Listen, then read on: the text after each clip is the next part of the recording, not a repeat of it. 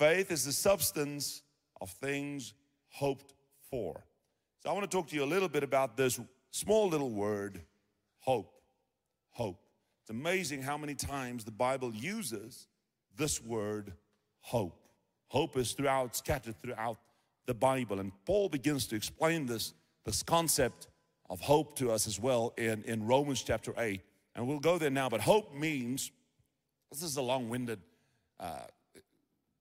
definition of it, but it says the confidence by using God's redemptive acts, what God did for us. It's the confidence that what we have in what God did for us with trusting a human response in the present, with a trusting human response. So if we take what God did for us in the past through the cross and what Jesus has done and all the miracle signs and wonders that God had done on the earth and everything that we know about God, everything that God had worked so that we can get to the place where we are called children, and we take our ability to trust Him and combine that together in the present, the faithful, those who believe and are faithful, will experience the fullness of God's goodness both now and in the future.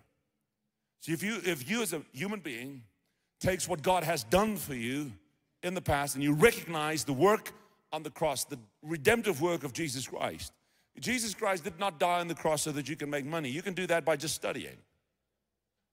I mean, if Jesus had to die for you to be rich, that doesn't make any sense. Jesus didn't die for you to get a job.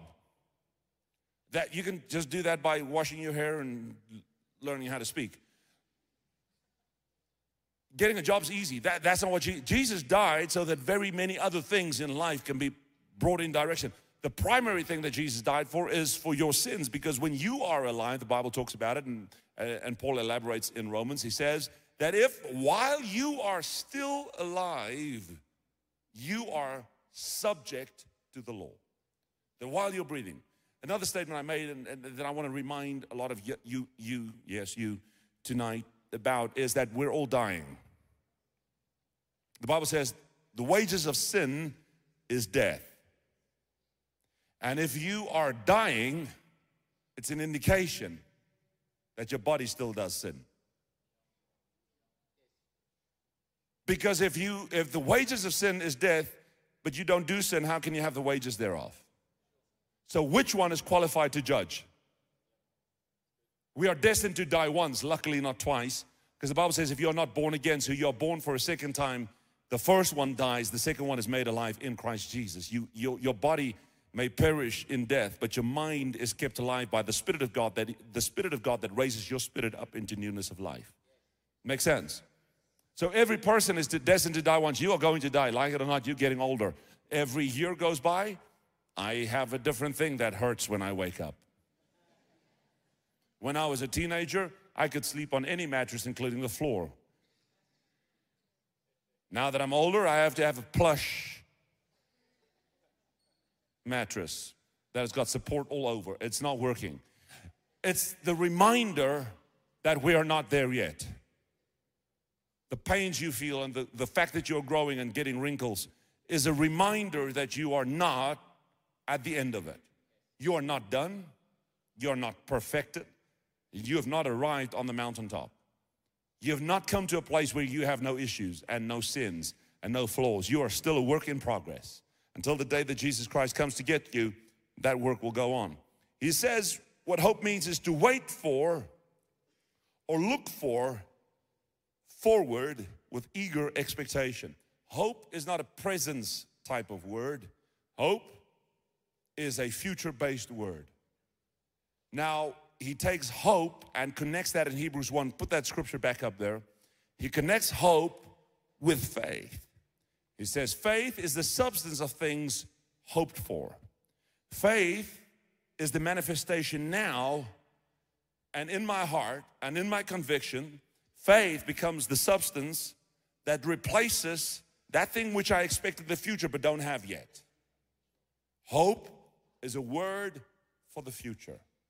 Hope is something that resides in my tomorrow, and my present situation may not be as I want it to be. Present reality might not be as I need it to be. Everybody wants to be able to say that their God is good to them. When I started out, I told you, again, so many things I said this morning. A while ago, I forgot what I preached. But I remember as a young man trying to serve God, 18 years, fresh out of hell.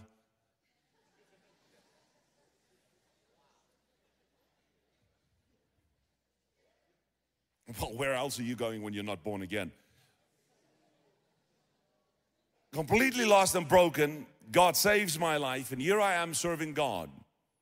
And I had a ton of friends that I would have loved to be able to show them what I had experienced, to try and explain it. Now imagine you're in a group of friends, all of them, the one thinks he's cooler than the next one, and you're trying to explain to them that I can't go out with you tonight to the local club because I've decided now that I'm going to live for Jesus. And they say to you, what? And no, I'm going to live for Jesus. I'm not talking about all of many of you that come from a Christian background and grew up in churches and never sinned. There are a few, I can see it in your face, that understand what I'm talking about. So I'm trying to explain to them, but I want them to get that God did something for me, but there's no way to show them. Because at that mind, I'm still doing what they're doing. I might not sin as much as they do in the sense of that I don't go to nightclubs anymore, I don't drink, I don't party as they did, I don't have the same language as they had. But there's not really much of a difference. They look at me, I look at the same at them. That we both get in cars and we drive to different places. We both have work, we both get a salary, we both sort of happy. They're also happy. I mean, you don't get a lot of 18-year-olds that are not happy. I mean, they're happy. Life goes on. I'm trying to explain to them that I've got Jesus, and they don't get it. It'd be cool if I could just say to them, okay, watch this. And I can do a magic trick. And I can go like, tonight you will not sleep. And Jesus will visit you in your dreams. And he's going to show himself to you. And then tomorrow morning, my friend phones me and says, you won't believe what happened. Last night I couldn't sleep. Jesus came. Even if I tried, I heard about a guy that wanted to be in a service, prove that he could also by faith walk on water. He just sank right to the bottom. It'd be cool if we could show that what we believe in by what happens right now. I mean, how many times did we have to talk to teenagers' parents when the teenager says, I want to be baptized, and the mother or father says, not under my watch, you were baptized as a baby.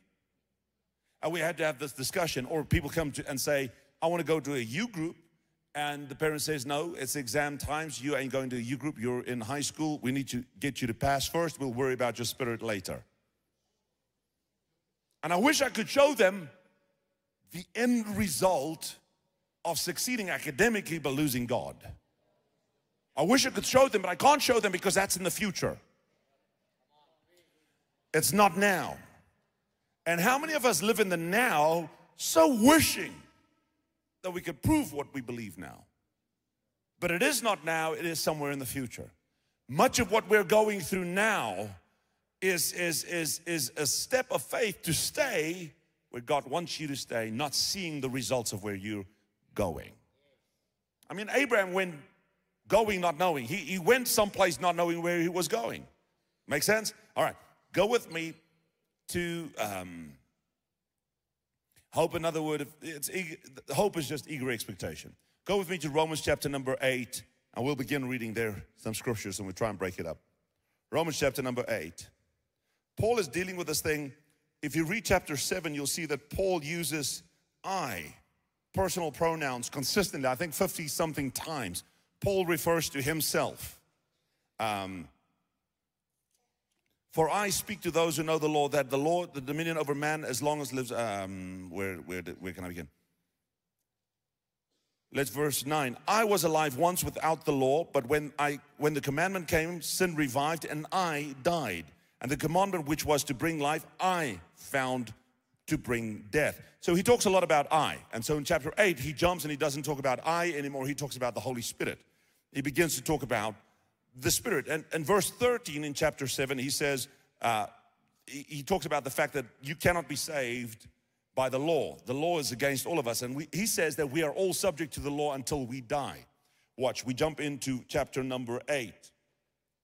And he says, for I consider that the sufferings of this present time are not worthy to be compared with the glory which shall be revealed. Paul is saying, let me read that again to you, Mr. Christian. In your complaining and wanting attention, we give much too much attention to your depression. We give much too much attention to your pain. When we lend out an ear for your complaints, we're not helping you. When we sit and listen, I just want somebody to listen. No, you want attention. Because Paul is teaching me to have a very, very different response to current suffering. Paul is trying to explain to me what I'm going through now will not remain like it does now. My pastor once said to me, he said, every storm runs out of rain. There is no storm in this country that has lasted 5 years. There's no physical storm, clouds that gathered together and rained for a year nonstop. Every storm runs out of rain. And most of us like to complain. How many of us complain about our financial situation?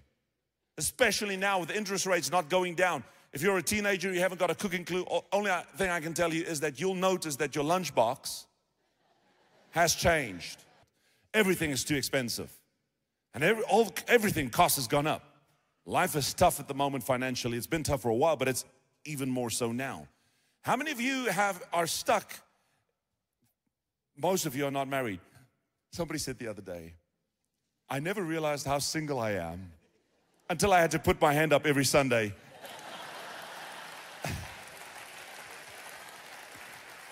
Where are my single people at? Oh.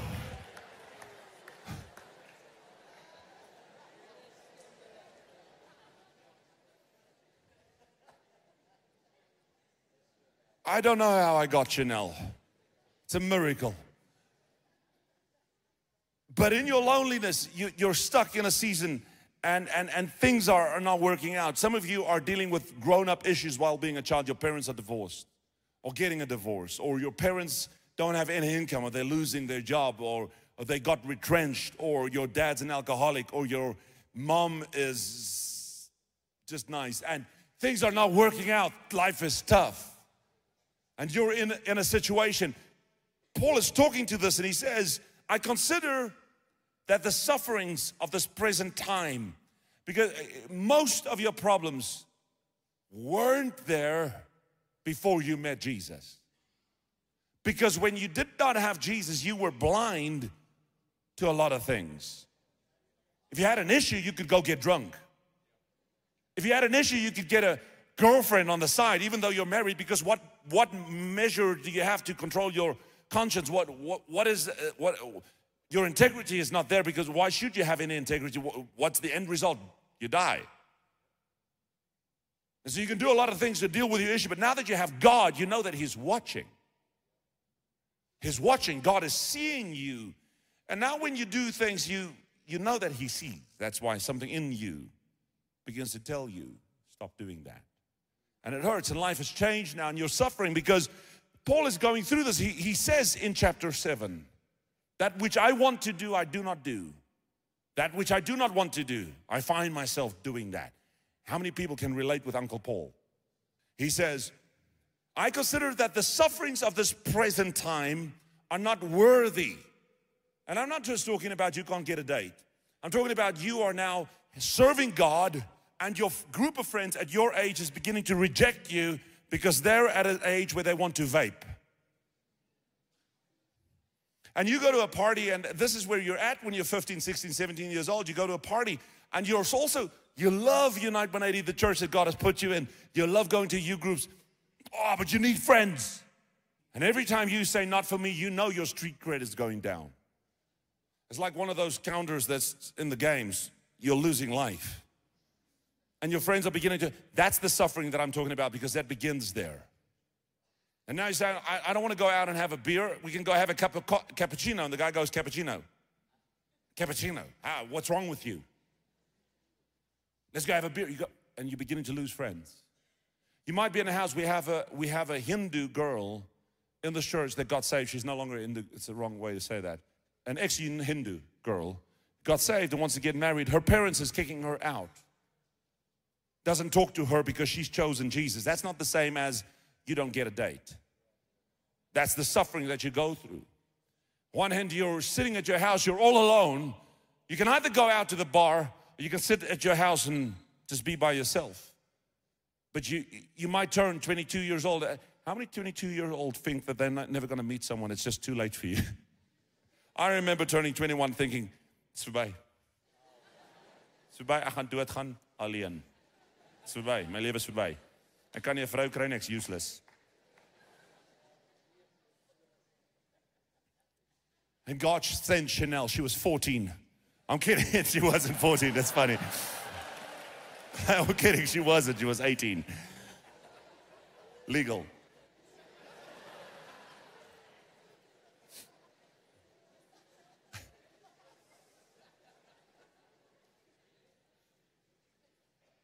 Paul says, I am convinced. Put that verse up on the screen. I'm convinced that this present suffering, the suffering of this present time, is not worthy to be compared with the glory which shall be revealed, not to us, in us. Hope tells me that where I am now will not last. I have to have hope as a Christian. If I've lost hope, it means I'm staying put. Because none of you who set your mind to what you want to have considers where you are not having it. You dream about what it would look like when you have it. How many of you, when you were a kid, dreamed about having a bicycle? Is there anybody in the room that dreamed about having a bicycle? Just help me out. Did you picture yourself not having a bicycle? Or did you see yourself riding around on the bicycle? Hope is the same. That if you've lost hope, all you see is your depression. Because you're telling yourself this will not change. And when you have this mindset around you, there is an air that begins to form around you. There's something about you that just, have you noticed, some of you are too young to notice, but there are just people you don't want to be in a room with. Because they're like apps on your iPhone. They just drain you.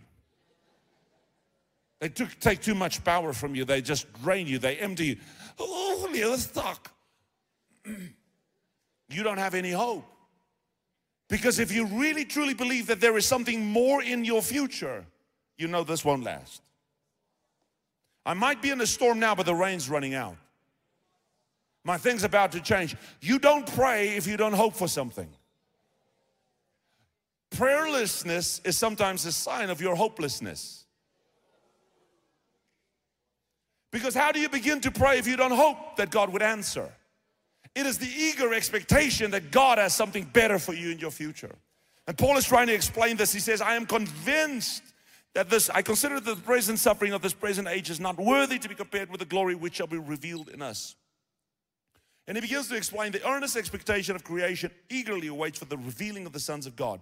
For creation was subjected to futility. This is by God. Not willingly, but because of him who subjected it in hope. The whole creation was put into futility.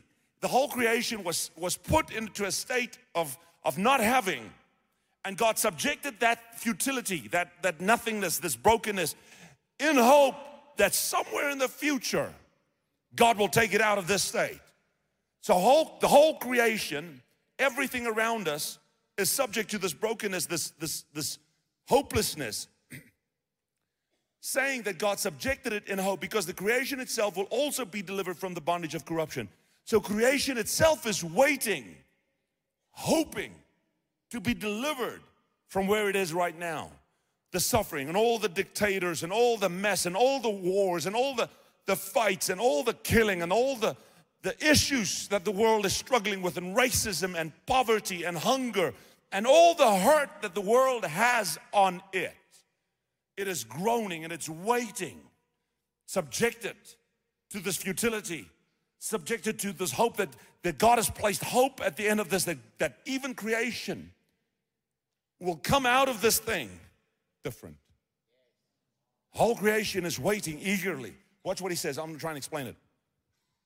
Creation itself will be delivered from the bondage of corruption into the glorious liberty of the children of God. Creation will be delivered For we know that the whole creation groans and labors with birth pangs together until now. Not only that, but we also, who have the first fruit of the Spirit, even we ourselves, groan within ourselves, eagerly waiting for the adoption, the redemption of our body. We wait eagerly, hoping, waiting. Even us, we wait eagerly. Paul spent the entire 7th chapter talking about the body of death. This body that is fighting inside of him for control of his mind. Your spirit is whispering in the one ear and your body is whispering in the other ear. And both wants to control your mind. Your mind is in the middle and your mind can't make sense of what is happening around you. I'm going forward, but then I give a step back. I say I'm going to be holy and then I commit a sin this side. I try not to do it and I say the wrong thing. And there's a fight. He says we are waiting. With troubles and sufferings and issues, we are waiting for the deliverance of this body. For we were saved in this hope. We were saved in this hope. Eager expectation that God is going to deliver us. We were saved in hope. If you're a Christian, you're not supposed to have a pity party. You're supposed to look forward. You're supposed to have some hope in you that although this hurts like hell, Bishop T.D. Jakes says it very well. He says, when I am sick and I go to a hospital for an operation, I have pain. He says, but when I come out of the operation, I'll also have pain. The one is excruciating and enduring and will not go. I have to exchange it for a healing pain. The pain that I feel after the operation is not the same as the pain that I had before the operation.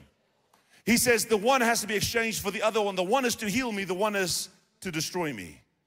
It is same with your submission to God, that although you feel pain at the loss of things and the suffering and the accusations and the verbal abuse, that pain is exchanged for the pain that you're feeling in the lost state. We have to exchange something for something. That's why he says, bring me ashes for joy. And Paul says that you have to understand that even ourselves, we are waiting. He says, for we have been saved in this hope, but hope that is seen. He says, but hope, we are waiting, we are saved in this hope. Put it up, verse 24, let me read it to you. Verse 24, we are saved in this hope, but hope that is seen is not hope. So I can't see it because it's not present. Your eyes, your body is designed to interact with this world. Your eyes don't see tomorrow. Your mind sees tomorrow. Your eye sees now. And if your mind is made depressed because of what your eye sees, who's in charge? Your spirit or your flesh? Does that make sense? Where were I? Was I? Where was we? Where we? We were saved in this hope, but hope that is seen is not hope. He says, hope that is seen is not hope. It's not hope if you can see it. Faith is the substance of the things hoped for. The evidence of the things not seen. Faith is the substance of Paul writes that too, because he's elaborating in 2 different books, same thing. He's saying faith is the substance of the things hoped for. The evidence of the things not seen. You can't see it. Hope that is seen is not hope. Why would one still hope for what is seen? If creation is not released from this brokenness and the sin nature, if creation, people say, if it's a living God, why are children hurt? Why are people hurting like this? Creation is under the control. God already won the war. He has already overpowered and won the battle with the devil. It wasn't even in a fight. It's like a muggie. Wat in 'n gebou vasvlieg, niemand weet dit nie. It wasn't really a fight. It's not like Jesus and devil got in a boxing match. It's more like, no, it's just not like that. But he had already won. But there is still the result of sin nature is in this world, and it's still manifesting until it is brought under and every knee is bowed and the last enemy, death, is won. We're still in that position. He's saying that your problems is present, but we hope for a deliverance that is coming. Let me explain better. When we have a worship team up here, and we have 5 guys standing here, we don't have 5 individuals leading you in worship whose marriages are perfect. None of them are millionaires worshiping here. All of them are going home tonight figuring out how do they pay their bills at the end of the month. All of them are wanting to have friends and people that love them and support them and encourage them. All of them have parents that are either falling apart, doesn't want to have anything to do with their Christianity. Some of them are trying to figure out, how do I buy a wedding ring, or how do I pay for a wedding? Some of them got married and said, how do I now sustain this marriage? All going through things. But when they sing, they don't sing thinking about, oh, ek weet nie gaan ek hierdie maand die kos koop nie. Holy, holy, holy kos koop. Holy donuts. Holy kos koop. Ek kan nie, kindsmal. Holy, holy.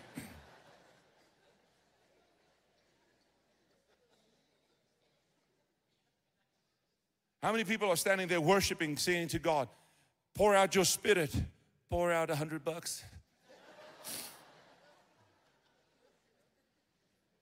Worrying about earthly things because you are not in your mind hoping for that which is to come. You're not singing like those who have the revelation that God has got you.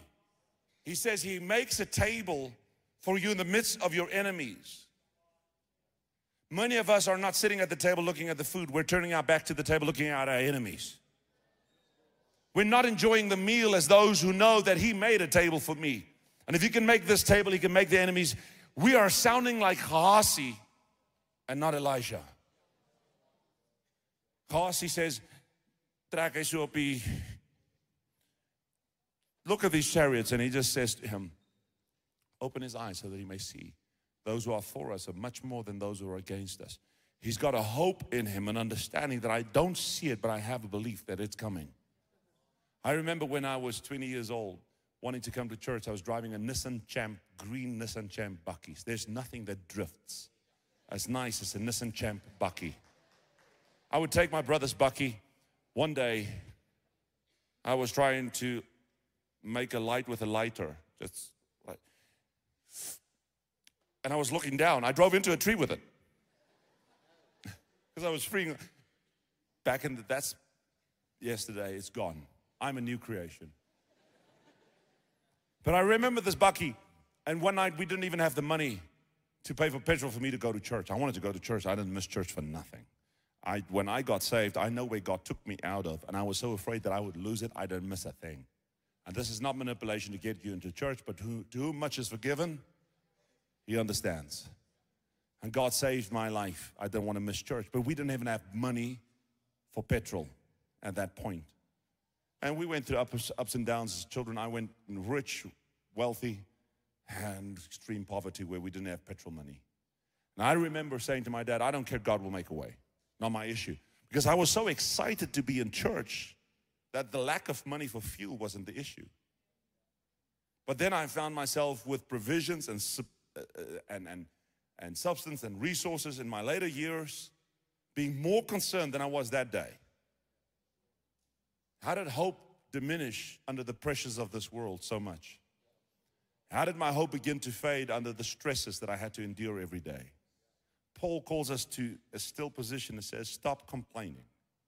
Because you are supposed to have a hope in you that where you are now, you will not remain.